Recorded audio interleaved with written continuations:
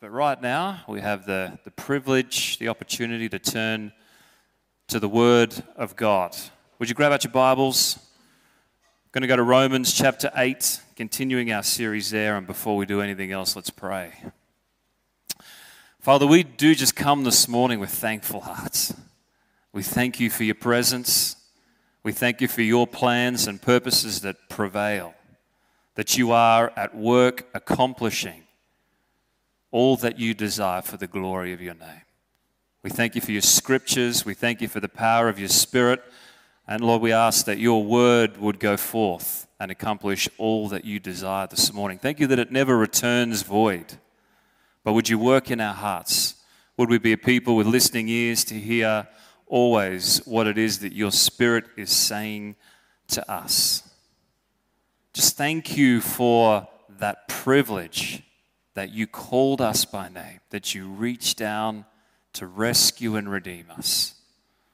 May we be caught up in who you are and the reality of what you've done for us in a fresh and a new way. We pray this morning in Jesus' name. Amen. Romans chapter 8, we're going to read from verse 31 together. But as you turn there, let me tell you a story of a guy named Peter Daneker. It's a name you may or may not have heard. It's a story. Is this all right, by the way, if I just move this microphone a little? Move it up. Is the technique? How's that? Is that a little better? No one responded either way, so I'll continue on. Peter Daneker, he was a gentleman who, as a young man, escaped from the rising communist tide in 1914.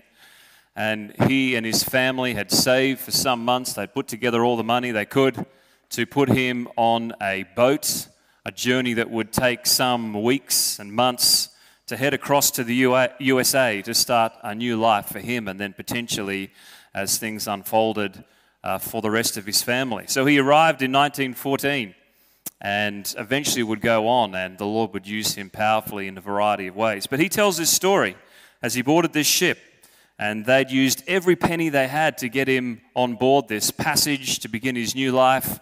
And his mother, as good mothers do, had slipped him just enough provisions to last about a week. Some stale bread, some different goodies to keep him at least somewhat alive during this journey.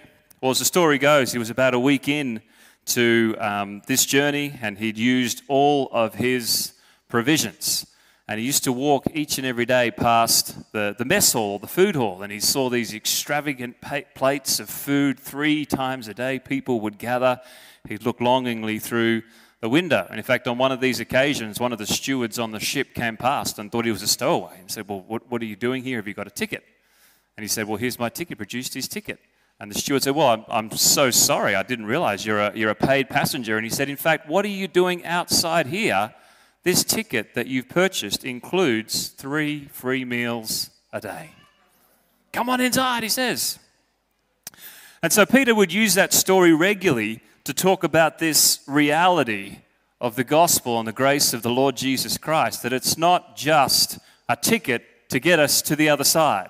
It's not just eternal glory, as wonderful and as important as that is for us to grab a hold of and to remember to be eternally minded. It's also the Lord's provision for the journey. And so as we conclude Romans chapter 8, Paul is in a similar moment to the steward on the ship that day, trying to make sure and ensure that we are aware of all the provision that the Lord has paid for us. In fact, there's nothing new in this portion of Scripture. And he begins in Romans 8:31 asking this question: what do we say to these things? See, he's proclaimed the gospel. He's talked about it being the only message unto salvation. He's unpacked the theology. He's delved into some practicalities. And this is his moment just to review and take a moment to say, well, what should our response be? What does that mean for us? What is there? What is this provision for us to partake of, not just in eternal glory, as wonderful that is, but in the everyday, day-to-day that we find ourselves in?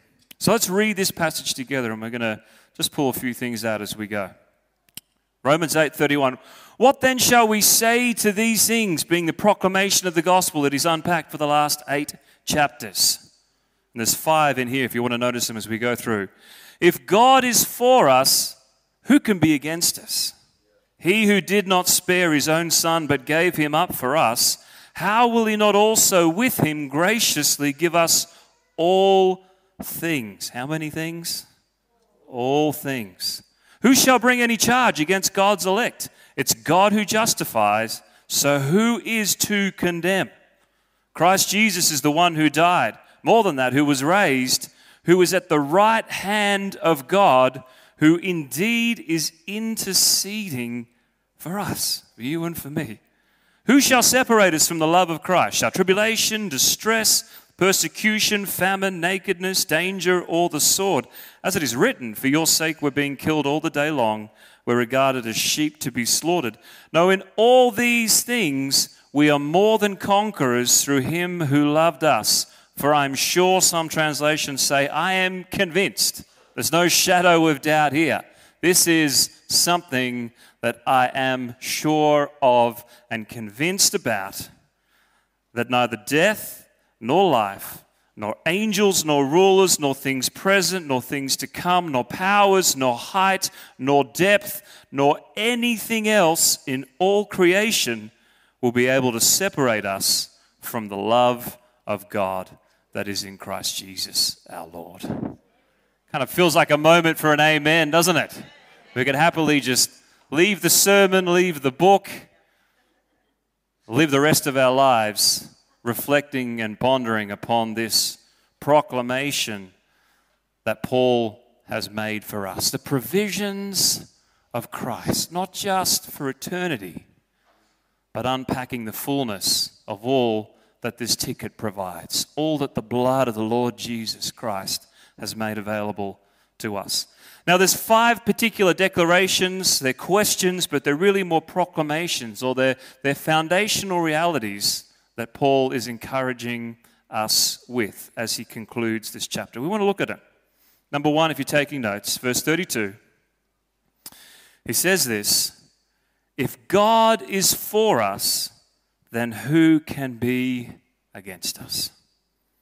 You see, he spent some time, hasn't he, unpacking this notion of there is a God who's not just for us, but he's so for us that he gave everything that he had to make a way where there was no way. You can tell how committed somebody is to you by how much skin they have in the game.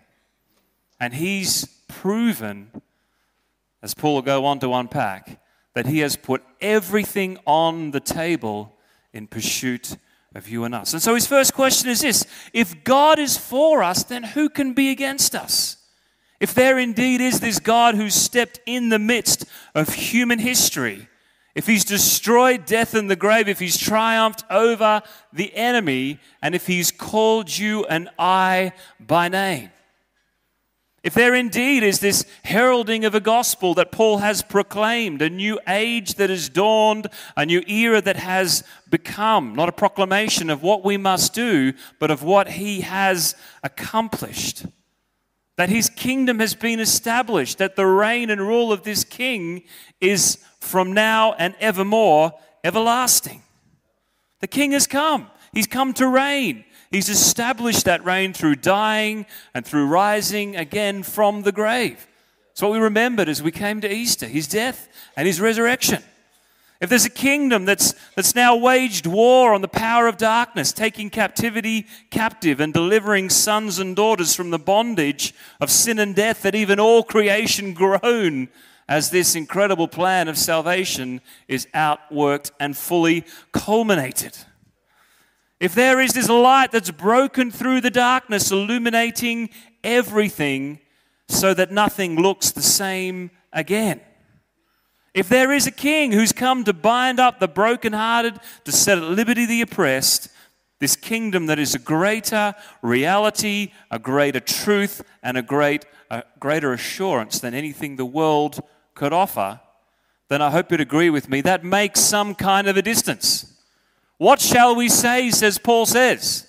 Well, if we truly grasp that, the one thing we cannot say is nothing. You cannot see that and be like, it is what it is. It doesn't compute. He's saying recognize and realize that if God is for us, who can be against us? If that truly is the case, then that changes everything. It's the first question. Second, also in verse 32, and I love this one too. He says, if God's for us, who can be against us? He who did not spare his own son. He gave everything he had for us, everything he had to give us. Here's the question: how will he not also with him graciously give us all things? Not some things. If that's truly the depth of his love for us and the provision that he's made for us, how could he not care about the details of our lives? See, it's funny, isn't it? Sometimes we're perhaps, listening to a proclamation like we did at the start. Well, God's for us and his kingdom's come, and praise God. We've got faith to believe that. But where we struggle is in the day-to-day. I believe that. Sin has been destroyed, the power of the enemy defeated, but I'm still not quite sure that he can take care of that particular need, of that circumstance. Is he really good enough? Is he really... It's like we lack faith for those things. And yet Jesus himself proclaimed. He said, "What? Why are you anxious? Isn't he the God who takes care not just of the big things, not just of breaking into the darkness with the light, but doesn't he clothe the lilies? Doesn't he care for the sparrows? And how much more does he love to care and provide for your every need?" And see, we live differently again if we grab a hold of this. And Jesus says it. He says, do not be anxious. That's the way the Gentiles live. They're just anxious. There's constant anxiety about what they'll wear, what they'll do. That's not the way we live. We live with this confidence in a God who provides everything that we need according to his riches in glory. Do we not believe that he has the best for us? Do we not believe that he has the answers that we seek? Do we not believe that his desire and his pleasure? That's what Scripture says. Grab this. It says, "Fear not, little flock." Jesus says, "It is your Father's pleasure." It's his desire to give you the kingdom. There's no reluctance. He's not thinking, well, I'm not sure if you've measured up this week. I don't know whether truly it's his desire, it's his pleasure as any good father who loves to provide for their children. There's no reluctance. It's like, this is what I was born for. This is who I am. I love to provide for those whom are my children, my beloveds. Will he not give us all things? And he continues. That's 2. Number 3, in verse 33, it says this: who shall bring any charge against God's elect? 2 thoughts here in this wonderful proclamation and this question that Paul is asking us in response as we look back. The first thought is this, to make sense of what Paul is saying, that we are God's elect. That word means literally God's chosen. You may not be the first choice of anyone else or anything else in this life, but the Lord of eternity, he says, I have chosen you. I've purposed you in my heart before I laid the foundation of the world. You are his choice. You're his first, not his second, third, fourth, fifth. You are his elect. And Paul has unpacked that. And in fact, we're going to take this tangent in Romans 9, 10, and 11 when we get there. And we talk about this whole notion of election. What does that actually mean? What does it look like? But he has chosen you. And so Paul is saying, if God has chosen you, if he has called you by name, then who else could bring any charges against you? Or another way to phrase this would be, what other voices truly matter when his voice, the loudest voice, the only voice that matters, has already proclaimed that he has chosen you? What other voices could matter? So we live in this world, don't we, that's just surrounded by all of these voices trying to tell us who we are. And Paul's bringing us back and he's saying, remember this. Remember, above all things, that he has chosen you. What else compares to that? You are his elect. Question number 4. He goes on. He says, who is to condemn? For Christ Jesus is the one who's died. More than that, he was raised. And before that, it says, it is God who has justified. God himself has justified. Therefore, who is it that can or could ever condemn? And we've explored that as we've gone through this series. We talked about these great men of the faith, Luther, who calls this declaration, this proclamation of God's justification, the hinge of all Christian faith and doctrine. It's hard to overemphasize, but it's important for us to at least try to grab a hold of everything that Paul said in the book of Romans was leading up to that moment of what is going to happen, what on earth could happen here. We're profoundly lost. The world is spiraling out of control. Have you noticed things are not a lot better as you look at the daily news? We're still in that same place. We're without hope. What is going to happen? And in steps the one who is both the just and the justifier. And he has declared through what he accomplished in his work of redemption as he died in our place forever the right to declare us justified. You have been made righteous through his work. So who can come against that? Who can bring condemnation? Certainly not the Lord. It would be to deny himself. Even when we are faithless, he is faithful because he cannot deny himself. He's paid the price. It's a finished work. And we live now and will live for all eternity in the light and in the power of that proclamation. Who is there that could condemn us? See, I won't ask for a show of hands, but I know, having worked as a pastor for many years, that those voices of condemnation are ever present. The enemy loves nothing more than just to bring in those little accusatory comments. But we can stand in the power of that truth that Paul has proclaimed. Stand there. That's what matters. He has declared you to be righteous. And that leaves us to his last and his final proclamation, verse 34. End of 34. Of 35. It says, so therefore, who will separate us from the love of Christ? Tribulation, distress, persecution, he goes on. There's not death nor life, angels, rulers, nothing present, nothing to come, no powers, no height, no depth, not anything else in all of creation. Do you get the picture? He's saying there's nothing. There is nothing that could separate us from his love, from his affection, from the power of what he has done and what he has won for us. So I think if we're honest, some of us have far more faith in our ability to lose our way than we do have faith in his capacity to lead us, even through the muck and through the mire. I think we have far more confidence in our capacity to mess things up, to make mistakes. Oh, that's it. Than we do in his power and the provision that he has made for us. We're more conscious of our lack than we are of his sufficiency, more aware of our weakness than we are of his power that's made perfect. Not in the absence of our weakness. Not when we can finally, no, when we allow his power to be made perfect in the midst of our weakness.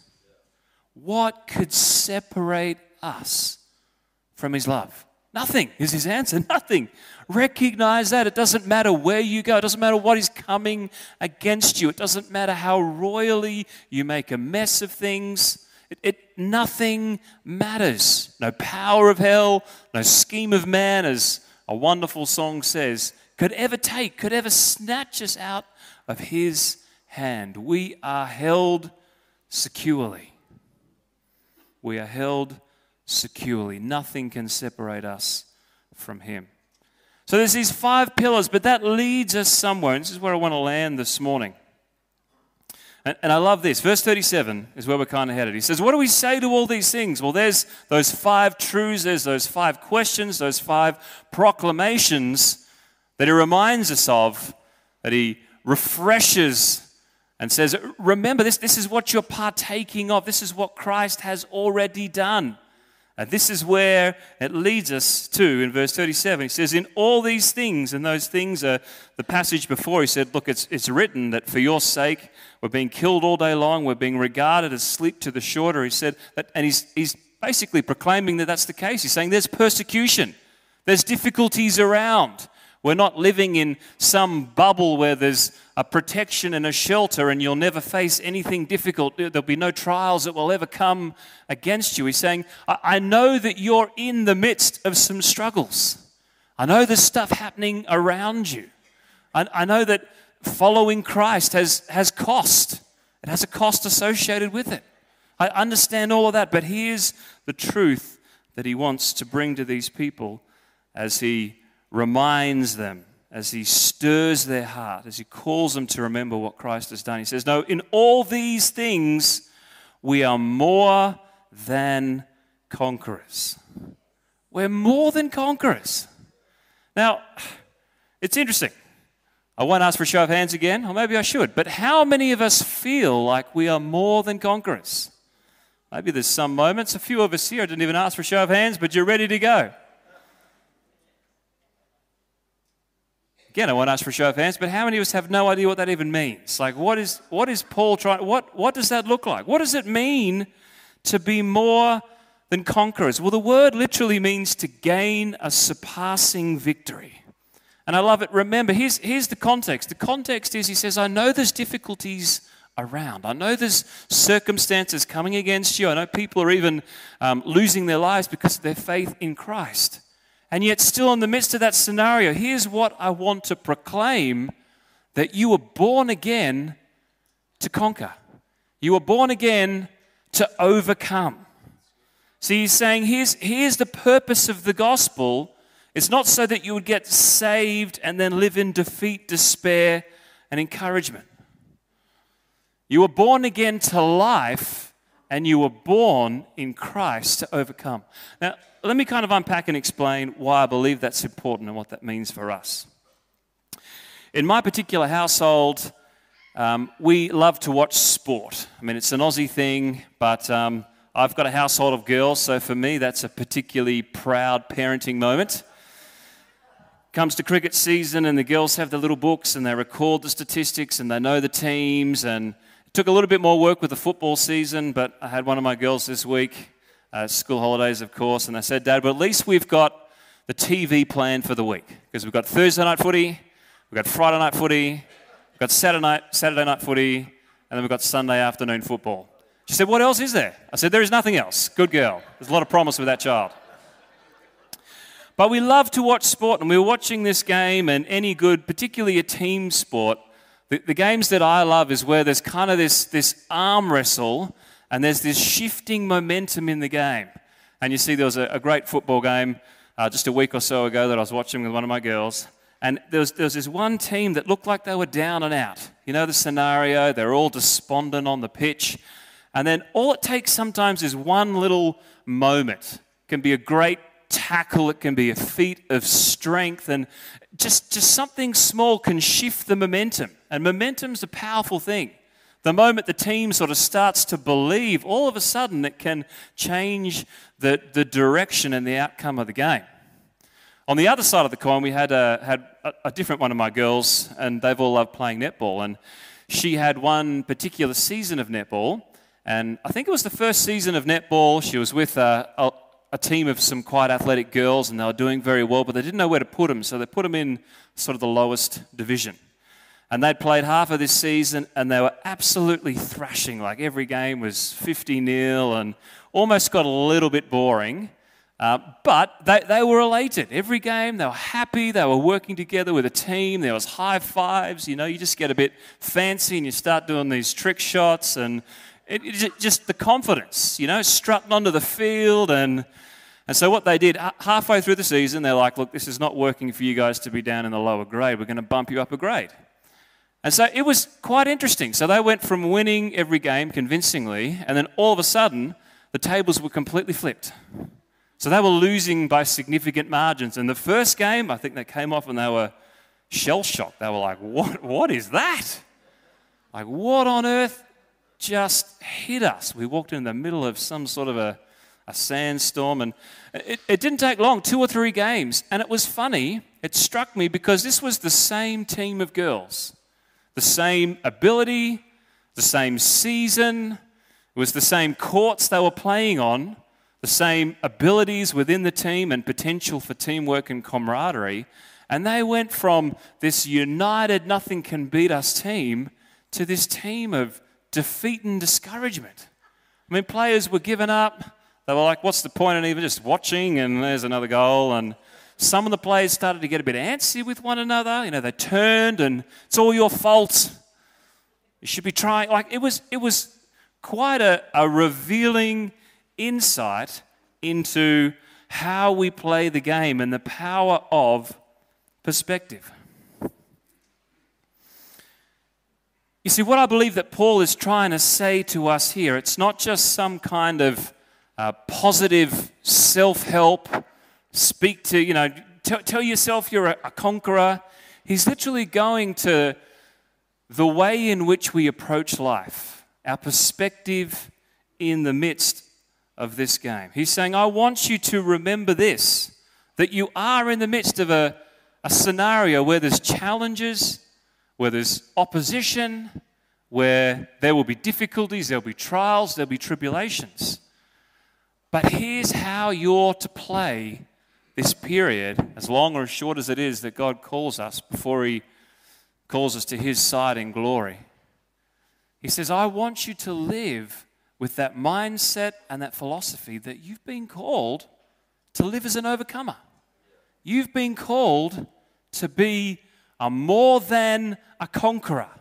He has conquered, and therefore you can know what it is to live that way and live with that perspective. And that radically changes the game.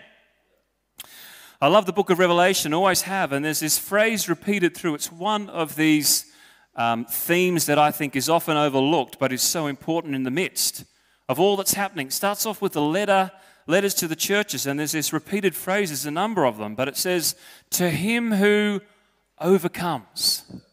There's this promise to each church, to him who overcomes. And the thing I love about that is it's not just the churches that are going well. It's the churches who are going bad. It's the churches, it's everything in the middle. There's this call wherever you find yourself in life. Whatever's going on around you, there's a call to the overcomer.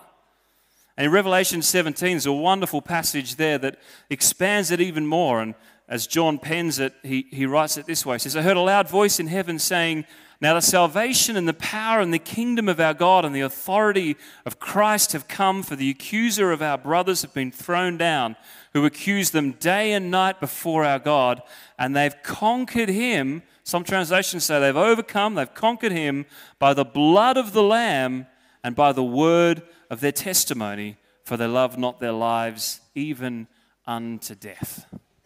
See, there is this call, as Paul says, let's reflect upon what Christ has done for us. How do we respond? How does it shift the way that we view things? We're called to live as overcomers. Thought there could be a little more excitement there, but that's all right. We'll press in. We'll continue on. We're called to live as overcomers. Well, what does that mean? As I said, it doesn't mean that all the problems are going away, but it's a perspective that we hold. It's the way that we play the game. And this is my definition here for those who like definitions. It's not that everything's going to go right. It's not every problem is going to go away.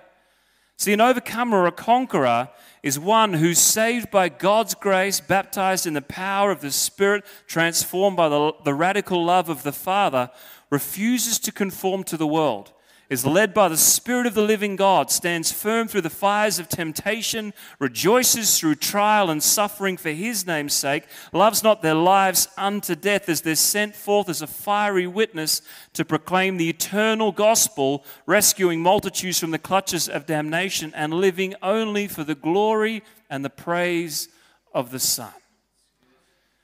That is how we are called to live.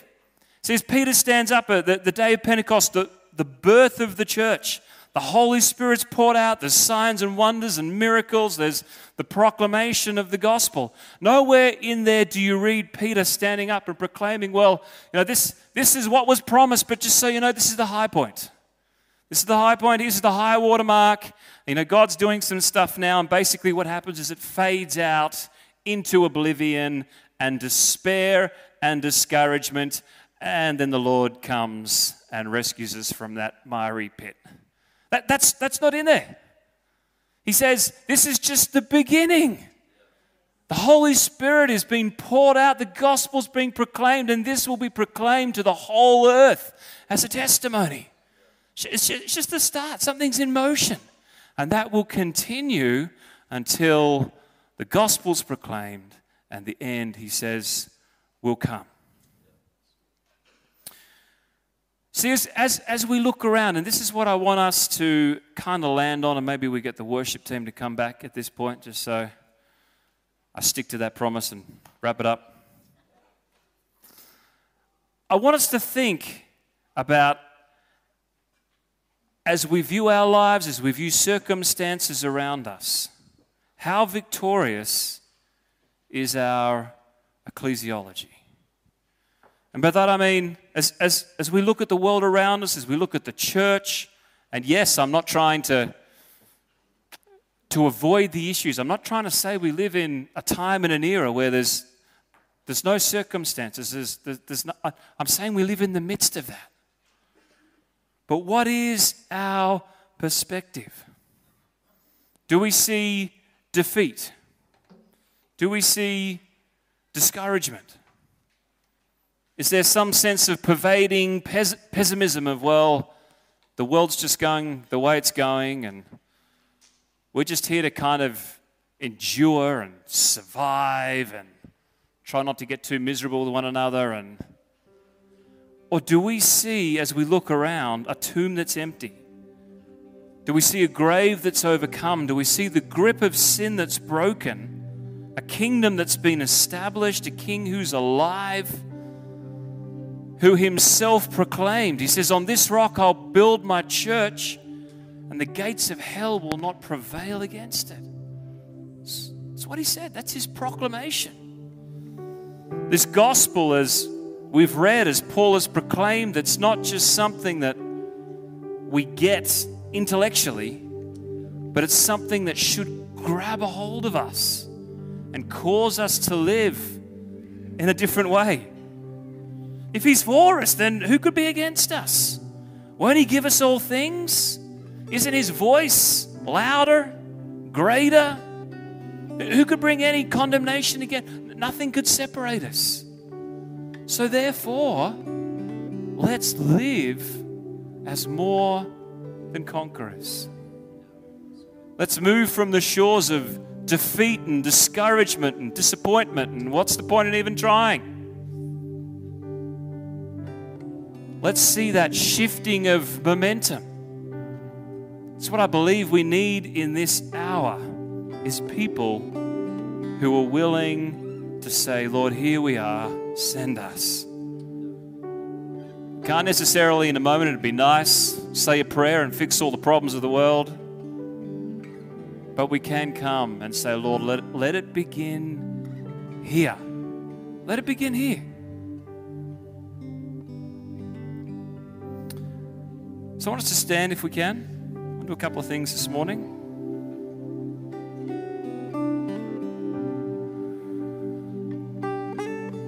Just to turn your attention to the Lord, ask you a few questions. I'm going to pray for you and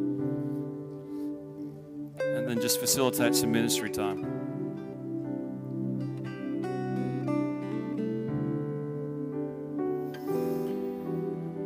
Thank you, Lord.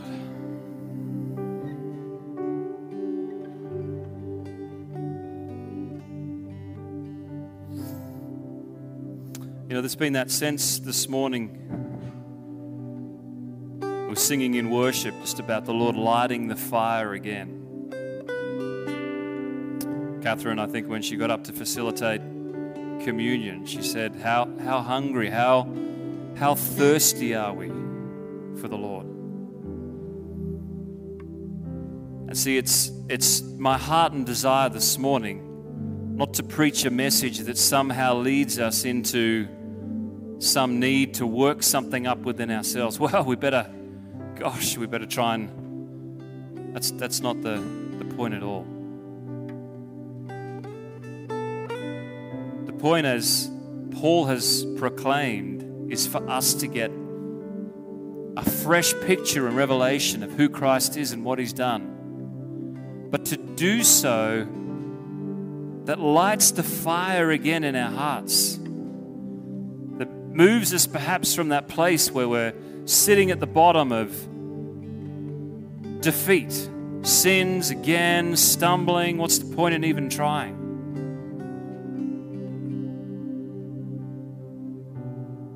That moves us from that place of hanging on to, as so many of us do, bitterness and unforgiveness, hanging on to the baggage, thinking somehow this is our lot in life, somehow this is doing us a favor.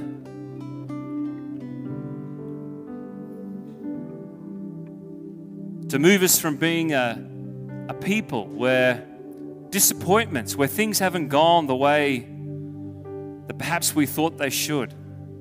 The Lord hasn't done where things in a manner or timing that we thought He should have done them in. And we're camped there in the shores of disappointment and discouragement. And my invitation to us is, as Paul has proclaimed, you're not born again through the grace of the Lord Jesus just to live in defeat and despair and discouragement. You're called through His grace, through the power of His love, through the might of His Spirit, to live as people who know what it is to overcome.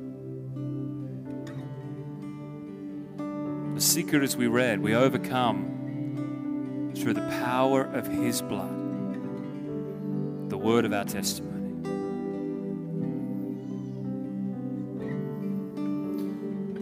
So, Father, I first of all just want to pray for us this morning.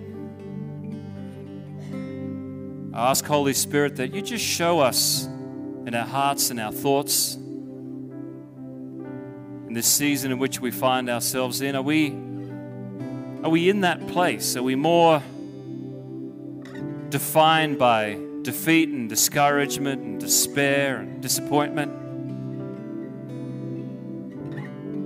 Or, Lord, is there a genuine sense in our life, just a fire in our bellies, a purpose as we awake every morning to live and to overcome and to be a part of Your kingdom? And I pray for each of us, Lord, there'd be a sense in which You'd move us. That if it is indeed we're caught in that place of defeat, that the power of Your Spirit, as we make confession, as we seek help and healing, would break the power of sin in our lives. That for those of us this morning, Lord, who are hanging on to things, there'd be a grace and a mercy this morning to come and to lay down our burdens. That's Your invitation. Come who are heavy laden. What are you hanging on to that stuff for? Come and lay it down at the foot of the cross and know what it is to run with passion again. That, Lord, where there is hurt, where there's pain, where there's disappointments, that You'd come just with the healing power of Your Holy Spirit. You came to bind up the brokenhearted. And I pray this morning for healing, certainly physical, particularly just healing of the heart. Move us from that place of disappointment into the destiny that you have for us. I'll say in Jesus' name.